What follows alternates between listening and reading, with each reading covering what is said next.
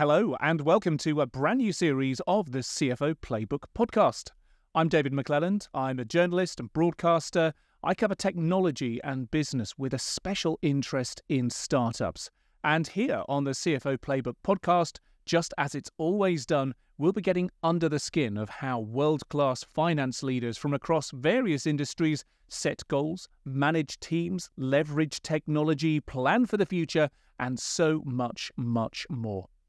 And in this episode, we're talking leadership with finance leader Baron Anyangwe, and in particular about his holistic leadership framework. You either believe in the principle and the values that you stand for, you don't. There's no mid-ground. There's no believe in some of them, but as long as it doesn't impact profits. But I do believe that the more we are values-driven and the more our decisions reflect the values that we firmly believe in, that permeates in society into a way of being for everyone. If you're listening to the show for the first time, then, well, welcome. Don't forget to subscribe, and as many of you have done, leave us a rating or review. Right then, let's get on with the show. This episode of the CFO Playbook is brought to you by Soldo. Thousands of businesses from small to large corporations, including Mercedes-Benz, Sony, and Get Your Guide, use Soldo to make their business spending simple and efficient. To find out more or to book a demo, visit soldo.com.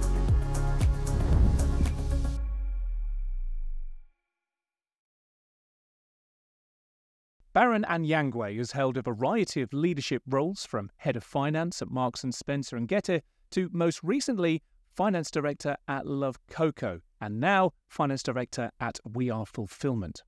Prior to that, he spent more than 7 years as a management consultant with firms such as Accenture. Passionate about leadership, diversity and inclusion, and social enterprises, Baron shares his expertise as a board member and volunteer for bodies in the UK and beyond. Baron, thank you for joining us on the CFO Playbook. Thank you, David. I'm really excited about our discussion today. So, Baron, what's been your journey to working in senior finance roles? I mentioned a few of them in the intro just now. Was finance always the plan? And if not, what was it that steered you on that course? I studied as an engineer. I've always been mathematical and analytical in my approach and thinking. And I thought engineering would be a solid base for the things that I found interesting. But after engineering, I was slightly a bit lost, not really sure of what to do. I worked as an investment trader for a couple of years, and that was quite brutal for me from a personality perspective. And I remember thinking at the time, well, actually, I feel we're all pushing towards a certain career path almost mindlessly and not intentionally. I've always been very, very interested in business leaders and what, how they got to where they are. And what I found was a significant number of business leaders had a finance background, particularly as accountants. And so it felt like a solid foundation where whatever I would do, whether it be in business, either on a commercial side of things or not, having an accounting background or chartered accounting or qualification would be a solid foundation. I want to talk about your research into leadership and management. You call it the holistic leadership framework. I've taken a look at it and I want to find out more. So, first of all, what is it and how did it come about? As I mentioned earlier, I've always been interested in great leaders, and great leaders are, and for me, not just leaders who are successful in the sort of worldly view of monetary success, or even in so much as helping an organization grow, but great leaders for me are those who have been able to make a sizable impact, not only in their organizations, but in the individuals in their organizations and in society at large. And I've always been very keen to learn from them and sort of figure out how can I apply what they've done in my own life, knowing I won't do exactly the same things that they've done, but are there any lessons I can learn that enable me to be a better leader? Because I do feel making a good impact is important. And so I've always looked to see what can I do to make a good impact or a larger impact. So in throughout my research of trying to figure out, what are the top tips of being a great leader? I found that there were loads of great frameworks, but it felt like each of the frameworks was specific to either certain sectors or certain types of leaders, or partially, they told part of the story. And you've got loads of frameworks like inclusive leadership now, and you've got you've got people like Simon Sinek saying leaders eat last, and there are lots of different frameworks out there, but each of them I felt told part of the story. And so what I tried to do was say, well, and something that I do, if you ask me who would be a great mentor, the image or the vision I'd give you of a mentor would be actually pieces of different people that I've sort of put together into this sort of imaginary person. Because I found not the one person who embodies all of that, but I've sort of taken bits of everyone to make this sort of ideal mentor for me. And so I did the same thing with leadership. And terming it holistic was trying to find a way of saying it encapsulates everything from your personal to your professional life, because what I found was lots of leadership frameworks were more focused on the professional side of things, and it almost felt like work and your personal life were quite separate. But I have found I am me whether I'm at work or at home, and I'm unable to split my personality to be at home one person and then at work completely different. I find being authentic in whatever situation, be it with my friends or my colleagues, you get the same me. So the holistic framework was an attempt to basically say, well, how could I piece together a framework that could be applied on a personal level, at a professional level, but equally could be applied at an individual, at a team, and at a company level. And as you can tell from how structured it is, I liked the one answer that I could use in whatever the situation. So whether I'm at home, or whether I'm in a team, or whether I'm doing it individually, or from a company perspective, I can apply this one framework and hopefully get the same intended outcomes. You have 6 P's in your framework. It is with the first one. Is this perspective? Perspective, and really the principle of this is really trying to ask yourself at an individual, team, or company level, how do you widen your perspective? Because we know that as individuals, no one individual holds all the information, and actually the more, hence why you're seeing a huge amount of work across organizations going into inclusivity now, because it's been acknowledged that the more inclusive we are, the broader the perspectives we have, and therefore the more likely we are to find solutions that are the most optimum. And so this P is really about, actually, because we don't know everything, because we have blind spots, and because we can leverage the knowledge of others, whether their knowledge, their skills, or experiences, how do we go about doing that? And so really, how can we ensure that at any point we are broadening our perspectives? And that could be everything from doing more continuing professional development yourself. It could be everything from really trying to understand and look at things from a different perspective. So rather than approaching it from one viewpoint, trying to approach it from a different viewpoint. Or it could really be about how you try and bridge the gap between the knowledge that you have and what you aspire to have, and where you can get that from. Your next P is passion.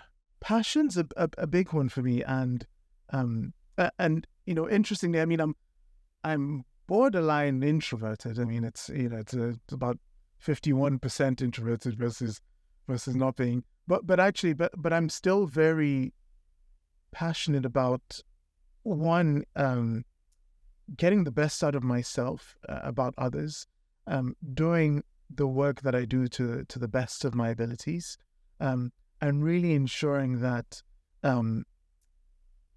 you are following what you really love, and whether you use the word love or not, but I do think we all get the best out of ourselves when we are absolutely, whether it's in the flow, you hear that term, or we absolutely love what we're doing. And so really the principle about being passionate is, well, actually, one, how do you find meaningful work? What is it that you could be doing that is meaningful to you? secondly, how do you ensure that whatever you do, you're doing it to the best of your abilities and really bringing the best out of yourself? And then three, how could you be a role model to others? So, passion's a principle of ensuring that you're really getting the best out of yourself, because getting the best out of yourself means you're more likely than not to get the best outcomes. And all these principles are really underlying on how do you get the best outcomes. And you're more likely than not to get the best outcomes if you're getting the best out of yourself. Your next P is, well, you're cheating a little bit here because you've got 3 words. The first of which is protect. What are the other 2? The magic. And wow, there we go. I wasn't expecting to hear this in a management framework. I stole this phrase from M&S. If you follow M&S closely, oh, wow, okay. Protect the magic was a phrase they used in their 5-year strategy, their latest 5-year strategy, and the actual phrase was protect the magic and modernize the rest. I've come up with protect the magic and ditch the rest, because really the principle of this is, and again, if you look at different personality tests, you've got strength finders, you've got Myers-Briggs, everything trying to, some are trying to tell you how to improve your weak points. Strength finders tells you about how to really focus on the strong areas. And I really do feel, when you look at how short life is, how much time do you really have, given the level of effort it takes, to what extent with that effort could you really drastically improve your weak points versus if you'd employ that same effort into your strong points, so the things that you are doing really well, like you are more likely by focusing on those strong areas to get even better outcomes. And sort of, it's not just saying, these are my weak areas, I'm not going to do anything about it, but it's being intentional about, but these are my strong areas. And protect the magic is really about how do you do more of what works and less of what doesn't. And that's where the ditch the rest is. The stuff that doesn't work, ditch it. The stuff that does work, how do you do more of that? So if there are systems, processes, ways of working that work for you to bring the best out of you, enable you to get the best outcomes, do more of those. If there are things that hinder that, so whether it's way of working or process or system, then find ways of ditching them, because actually we need to be ruthless in removing and stopping the things that inhibit our success, and really be fully intentional about, focusing on the things that do support our success. So protect the magic is all about, how do I make sure that if I've uncovered something that I think is a winning formula, well, let's make sure we stick to that. And you look at Warren Buffett and Charlie Munger, and you look at the investment strategy, and lots of people have sort of said, well, why don't they change it? But they found something that works. It works for them. There's no need to change. Yes, they could be making more money, but actually over time, that winning formula has been consistent for them and has consistently delivered results. And I think what sometimes we're guilty of all too often, really changing with the flow of things, and not really realizing that actually trust the process, and if it works, stick with it and keep going at it, and keep being intentional in doing those things. So that's what the principle about protect the magic and ditch the rest is all about. So if protecting the magic is about setting a course for success and identifying what the less optimal courses are and focusing on a particular course, the next P, progress, is about continuing on that course, about setting waypoints, about setting markers and milestones, I guess, to ensure you stay true to that course. Absolutely. And this is so important because, well, one, when things are going wrong, you want to be able to assess to what extent are things going wrong because they're meant to go wrong at this point in time, so it's absolutely normal, or it's going wrong because it's something that I haven't done, it's going wrong because I'm deviating from the plan that I'd set. These markers in place, these sort of milestones or the end destination, help ensure that one, we're being intentional about heading to where we want to go to. But to it almost gives you that warm, fuzzy feeling of I'm on the right course. If you have markers along the way, even if things are difficult, well, I'm still on the right path. It may be difficult, but I'm on the right path. If you don't have markers along the way, then it's hard to know, well, should I pivot or not? Because I feel things aren't working according to plan. And is that just because I'm not being resilient enough? Or is it actually because I'm, barking up the wrong tree and going the wrong way and should absolutely stop? The way I look at this principle, and I always, I think of mountaineering experiences, and you know where the summit is, and often you can never see the summit until you're almost there. But you do know that you are still continuing to head up towards the summit by points in time and markers along the way of, well, okay, this is, stage 1, stage 2, stage 3. Oh, yes, I'm at this hut. I have 2 more huts to go. Yeah, you know what? I'm 100 meters from the summit. Those all encourage you to continue on that path. And ultimately, I'm trying to get to that summit and I'm heading back down. But they're so important. One, to just keep you motivated on, I'm on the right path. And if you're not, it then allows you the opportunity to sort of know, well, actually, I expected this outcome, or over time, I would expect to have been here. I'm not there. And is that because my expectation was wrong? And so the sort of course that I charted was wrong? Or is it actually because I'm going the wrong way? Or I'm really not set out to achieve what I really want to achieve? 2 more P's to go. And this 5th one, I personally am really pleased to see here, but it might raise some eyebrows amongst some other people. Tell me about play. Oh, play. They say finance folks are too serious. And maybe, David, you and I will change we'll change the discipline, because play, it's so interesting. Have you got any children, David? I do. I have 2 girls. 2? How old are they? One is 11. The other one is about to turn 14 as we record. There you go. It's I've got a 3-year-old son, and it's remarkable because play is something that comes so naturally to them. I mean, even I put my son to bed at night, and he doesn't want to go to bed. He will lay down and sing to himself for an hour, and he'll be singing random things. He'll be singing the stuff he'd learned during the day. They're not real songs. He'll literally be singing about books and toys, and but everything he does has an element of play and fun in it. And, I've often wondered, at what point in life, did we stop being playful? Because being playful, when I look at my son and I look at how he plays, interestingly, it's how he learns. And the playfulness allows him to explore.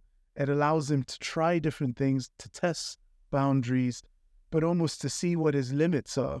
And in business, it's when we stop being open-minded and exploratory of the art of the possible, when we stop being playful, we end up really constrained in our views and constrained in what we think is possible. And when you look at play and you look at all the other 4 Ps that we've talked about, play really enhances all of them. If you're playful, you broaden your perspective. If you're playful, you can only be playful about stuff you're passionate about. I've never seen anyone play in a boring way. You find something that works when you play and you stick with it. You never really continue playing a game that you don't find enjoyable. And if you're playful and you're testing how things are going, you're really pushing the boundaries of what's possible. So you're testing your progress on that play, and you're getting better and better at it. So I find play is so crucial in enhancing all the other 4 Ps, because it really helps us. It fosters creativity. It helps us embed learning, but also it just really helps us de-stress. And when you look at work cultures and teams that are thriving, there's an element of playfulness within them, even in high-performance teams. So whether it's, rowing teams, the cycling teams, or your professional football teams, when you look at the relationships between the participants, there's an element of playfulness that allows them to still maintain that level of high performance whilst being exploratory and creating and really testing the boundaries. And so, I find in business it's extremely important that we are playful, because that's where the great ideas come from. The great ideas don't come from people sitting there going, right, let's find an answer to this now. It comes from the unexpected, and the unexpected, creating an environment for the unexpected to bubble up means creating an environment where there's a bit of creativity, and to do that, you need an element of fun, an element of play. So whilst financial stewards of the business, we are guardians of the business's health and sustainability. To some extent, we have to maintain an element of lightness and creativity for us to do our work really well. Rather than just being someone who stands at the gate and says no. Well, that's not really going to help your business grow. Nor is it going to help your business be sustainable. It may help your business in the short term, but certainly not in the long term. So to some extent, our teams in finance and in the rest of the business do need to embody a level of playfulness and creativity. And, back in the day when Ajax was the best football academy in the world. Let's move on to the final and, well, possibly controversial. It sounds to me as though you've had some affirmation from your colleagues that this is a great P to have in here, and this is people skills. Unless you're working on your own, in your own bubble, which again might be the case if you are a solo professional athlete and in one discipline that involves no one else. You can ignore everyone else and be solely focused on yourself. In everything else, there's an element of interaction between people. And when there's an element of interaction between people, you have to figure out, how do I get the best out of this interaction? Which means having to figure out what are the skills I need that maximize productive human interactions, whether at a personal level, at a team or organization level. So I'd assumed people skills was a given, but it's the feedback I was it's worth reinforcing that actually we do need to, in everything, consider, particularly when it's at a team or organization level, in everything, we've got to accept that human beings are complex. So there is no one size fits all. And your approach with one individual or with one particular team cannot be the same with everyone else because everyone's complex. So we have to adapt and tailor our approach to whoever we're interacting with. It's difficult, of course, but put it the other way. Other people have to interact with you, right? And you may not be the idea of the ideal person to interact with, but they're trying to find a way of building that relationship with you. So to some extent, we all have to look at how do we get the best outcome that involves interaction with others, and therefore, how do we make sure that our emotional needs are met, but also the emotional needs of others are met. So how do we ensure others feel supported, encouraged, listened to, communicated, trusted, seen? How do we ensure that we apologize when we make mistakes? How do we ensure that we're being inclusive and we are being open-minded on different viewpoints and really being authentic? So people skills are really the foundation of all of that when you're dealing at a team or organization level, because without it, you're not likely to get the best outcome. And yes, you can sort of say it's my way or the highway. That is one way of being, and some people have been successful doing that. What is the framework that gives you the best likelihood of getting the best outcome? And that involves looking at people skills and looking at how best you interact with others. That is a formula that will most likely get you a best outcome. Well, it's been really, really interesting to hear you explain the framework and to chat through the different angles that you have on this, the different P's. And what I particularly like in how you break it down is putting that principle in action, not only for you as you in your role within an organization, but going backwards within a team, and also for you as an individual, and even your description, even your putting it into practice follows that holistic view. There's one more area, Baron, that I want to touch on before we go, and this is sustainability.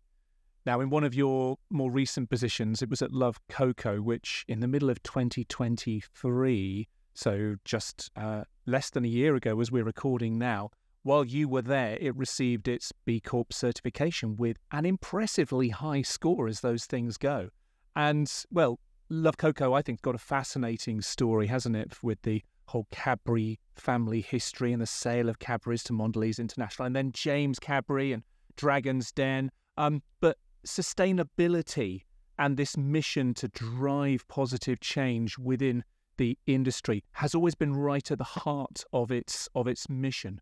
So from your role there, Baron, and perhaps some of your experiences elsewhere too, what can you tell me about the rise of B Corp businesses and what challenges, what opportunities this increased urgency to be or to become sustainable business, what challenges, opportunities that presents to finance leaders in particular?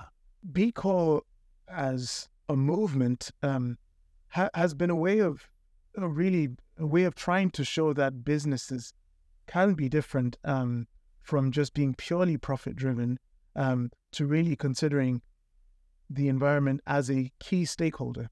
And I think, previously with, businesses are there for the shareholders. What B Corp has sort of said as well, actually, if we ensure that environment is also seen as a key stakeholder, then actually you're looking to ensure that all stakeholders are benefiting from the decisions that the organization's taking. And, organizations like Patagonia have been doing this for decades now, really showing that you can be very successful financially as an organization, whilst also being very intentional about the impact that you want to make on the environment. And this B Corp movement's really been rising and rising with more and more organizations going, we want to align with this view of, we want to be more purpose-driven and more intentional about the decisions that we make, considering the environment in it. So, and that's been great. And I think that the more organizations that sign up, I'm hoping at some point B Corp isn't a thing, because it's actually just a way of being for organizations. But at this point in time, it's really trying to gain momentum and trying to encourage others to say, well, look at the organizations who've signed up and look at how well they're still doing whilst considering the environment as a key stakeholder. Now, and I think your second question about the challenges of it is very difficult when an organization has to make a crunch decision between, one, the organization wants to exist for the long term, but two, and doing that means sometimes having to focus on generating enough profits to keep being sustainable for the long term, but also knowing that, well, there is no long term if we have no world, right? So there's this sort of duality of, well, yes, we want to ensure we go for the long term, but hold on, but if we keep doing what we're doing, we aren't going to have a world that's going to be around. So actually, it's almost pointless, continuing down this path, because we will have no customer to serve. But it's that conflict of the long term, exactly as you say, the long term versus the short term. And very often we see in so many places, whether it's in business, whether it's in politics, whatever, I don't need to name them, but there is a lot of short-termism that creeps in at the expense of long-term goals and, well, long-term sustainability. Absolutely, because you look at the average tenure of a CEO, and I believe it's something like 3 to 5 years. The average tenure of a CFO, similar, 3 to 5 years. So you get into an organization as CEO, CFO, and realistically, you're probably going to be there 3 years, 5 years. Realistically, in that 3 to 5 years, you're probably then trying to plan your next move and how you put yourself in the best light for the next move, which means there's so much pressure then for you to make decisions that, selfishly make you look good and, good for the organization, but really, your success is sort of tied to the organization's success because that's your talking point for your next role. Look at how I took this organization from X to Y. I'm personally as well really guilty of thinking, well, how do I show I made an impact? What are the things that I can talk to about what I did?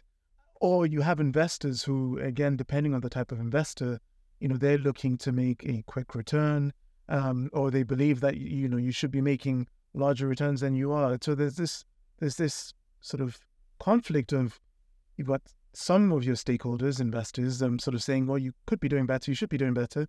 You don't have anyone speaking for the environment saying, oh, but hold on, folks. I remember once doing some work at Telefonica O2, the telecommunications organization, and interestingly, in their offices in Slough, in every meeting room, there is a blue chair. And every meeting that takes place, no one can sit on the blue chair.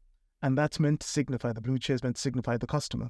And apparently, it's a visual aid to say, well, have we considered the customer as a key participant in this meeting?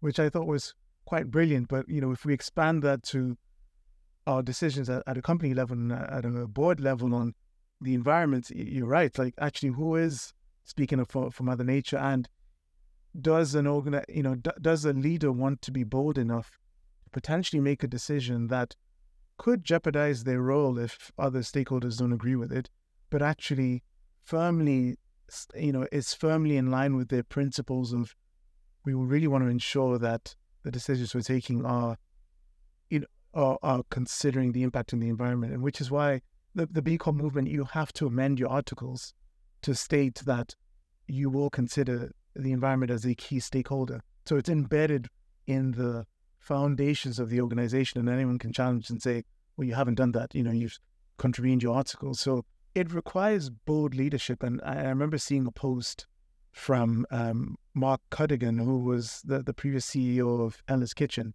Ella's Kitchen is a B Corp organization, and Ella's Kitchen had just been taken over by some private equity organization. But when you look at his posts, his goodbye post, and everyone was surprised by the move.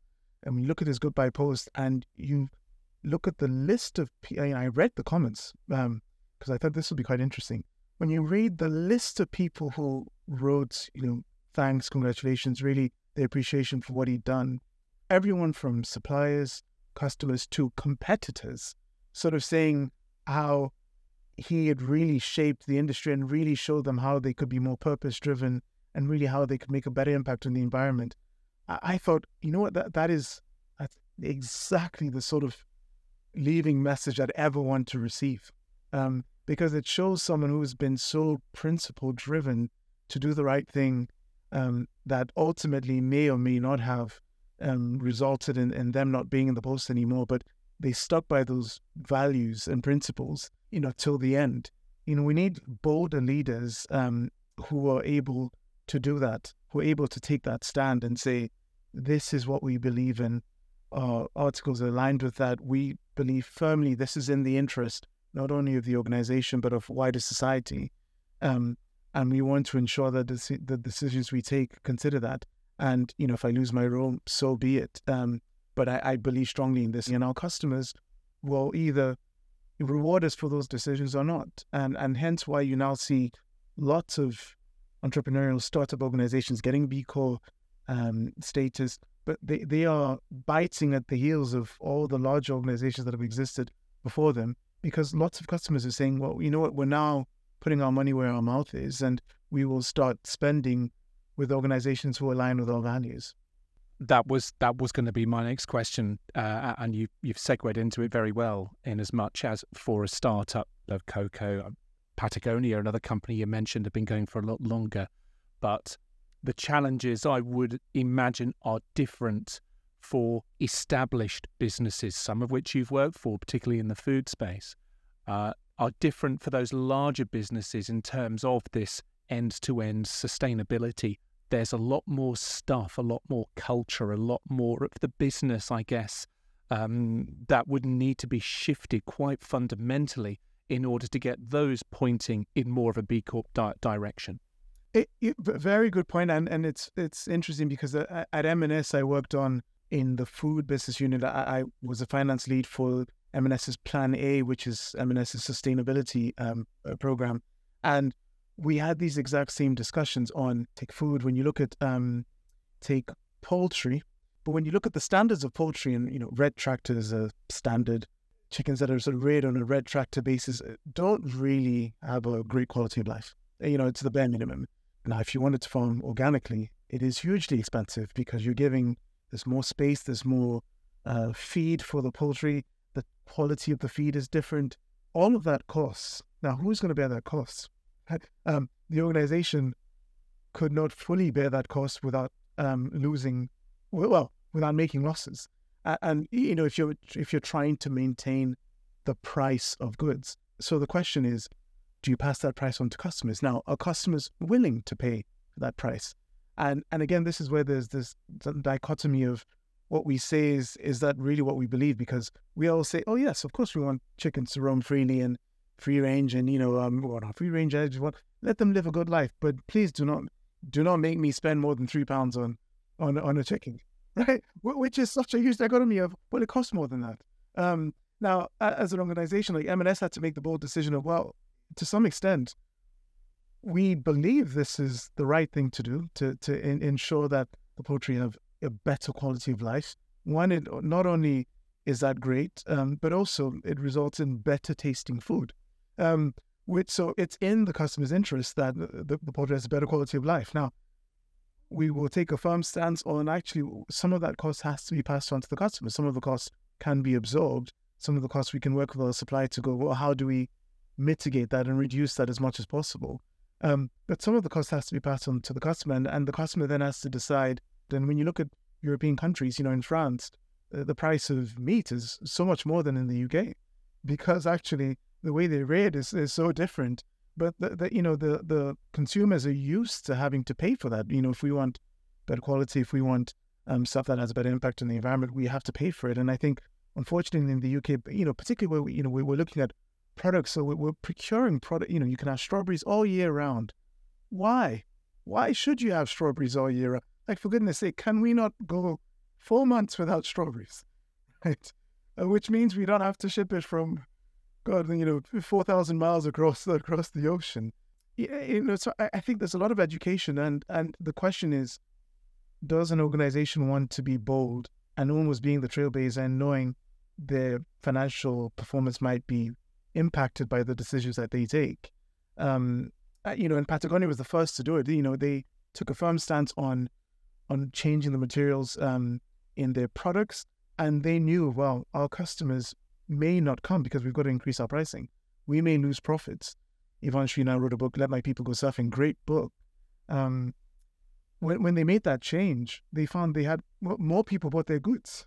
So sometimes we're frightened as leaders that these decisions will lose customers. But I think ultimately, you either believe in the principle and the values that you stand for, or you don't. There's no mid ground. There's no believe in some of them, but as long as it doesn't impact profits. But I do believe that the more we are values driven and the more our decisions reflect the values that we firmly believe in, that permeates in society into a way of being for everyone.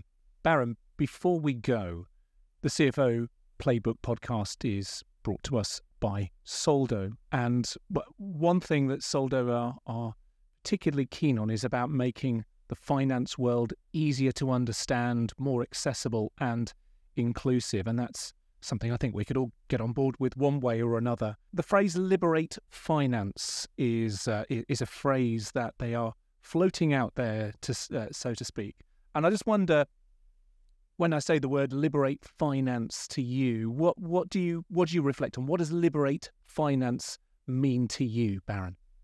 The sentiment that I get from liberate finance, and really this is where, if you were to ask anyone who's in a non-financial or what they feel of the finance function, it's almost sort of they're the closed function. They don't understand us as business functions, or it's like computer says no. And I think when I hear liberate finance, it's really pointing to the fact that as finance colleagues, we really want to embody some of the principles that we've talked about. We want to show that we are taking into account broader perspectives in how we're coming to the decisions that we make and how we are supporting the business, that we're being a lot more collaborative, and that we're being actually forward-thinking on how we can best support our organizations, whether that's through new tools, new systems, processes, ways of working.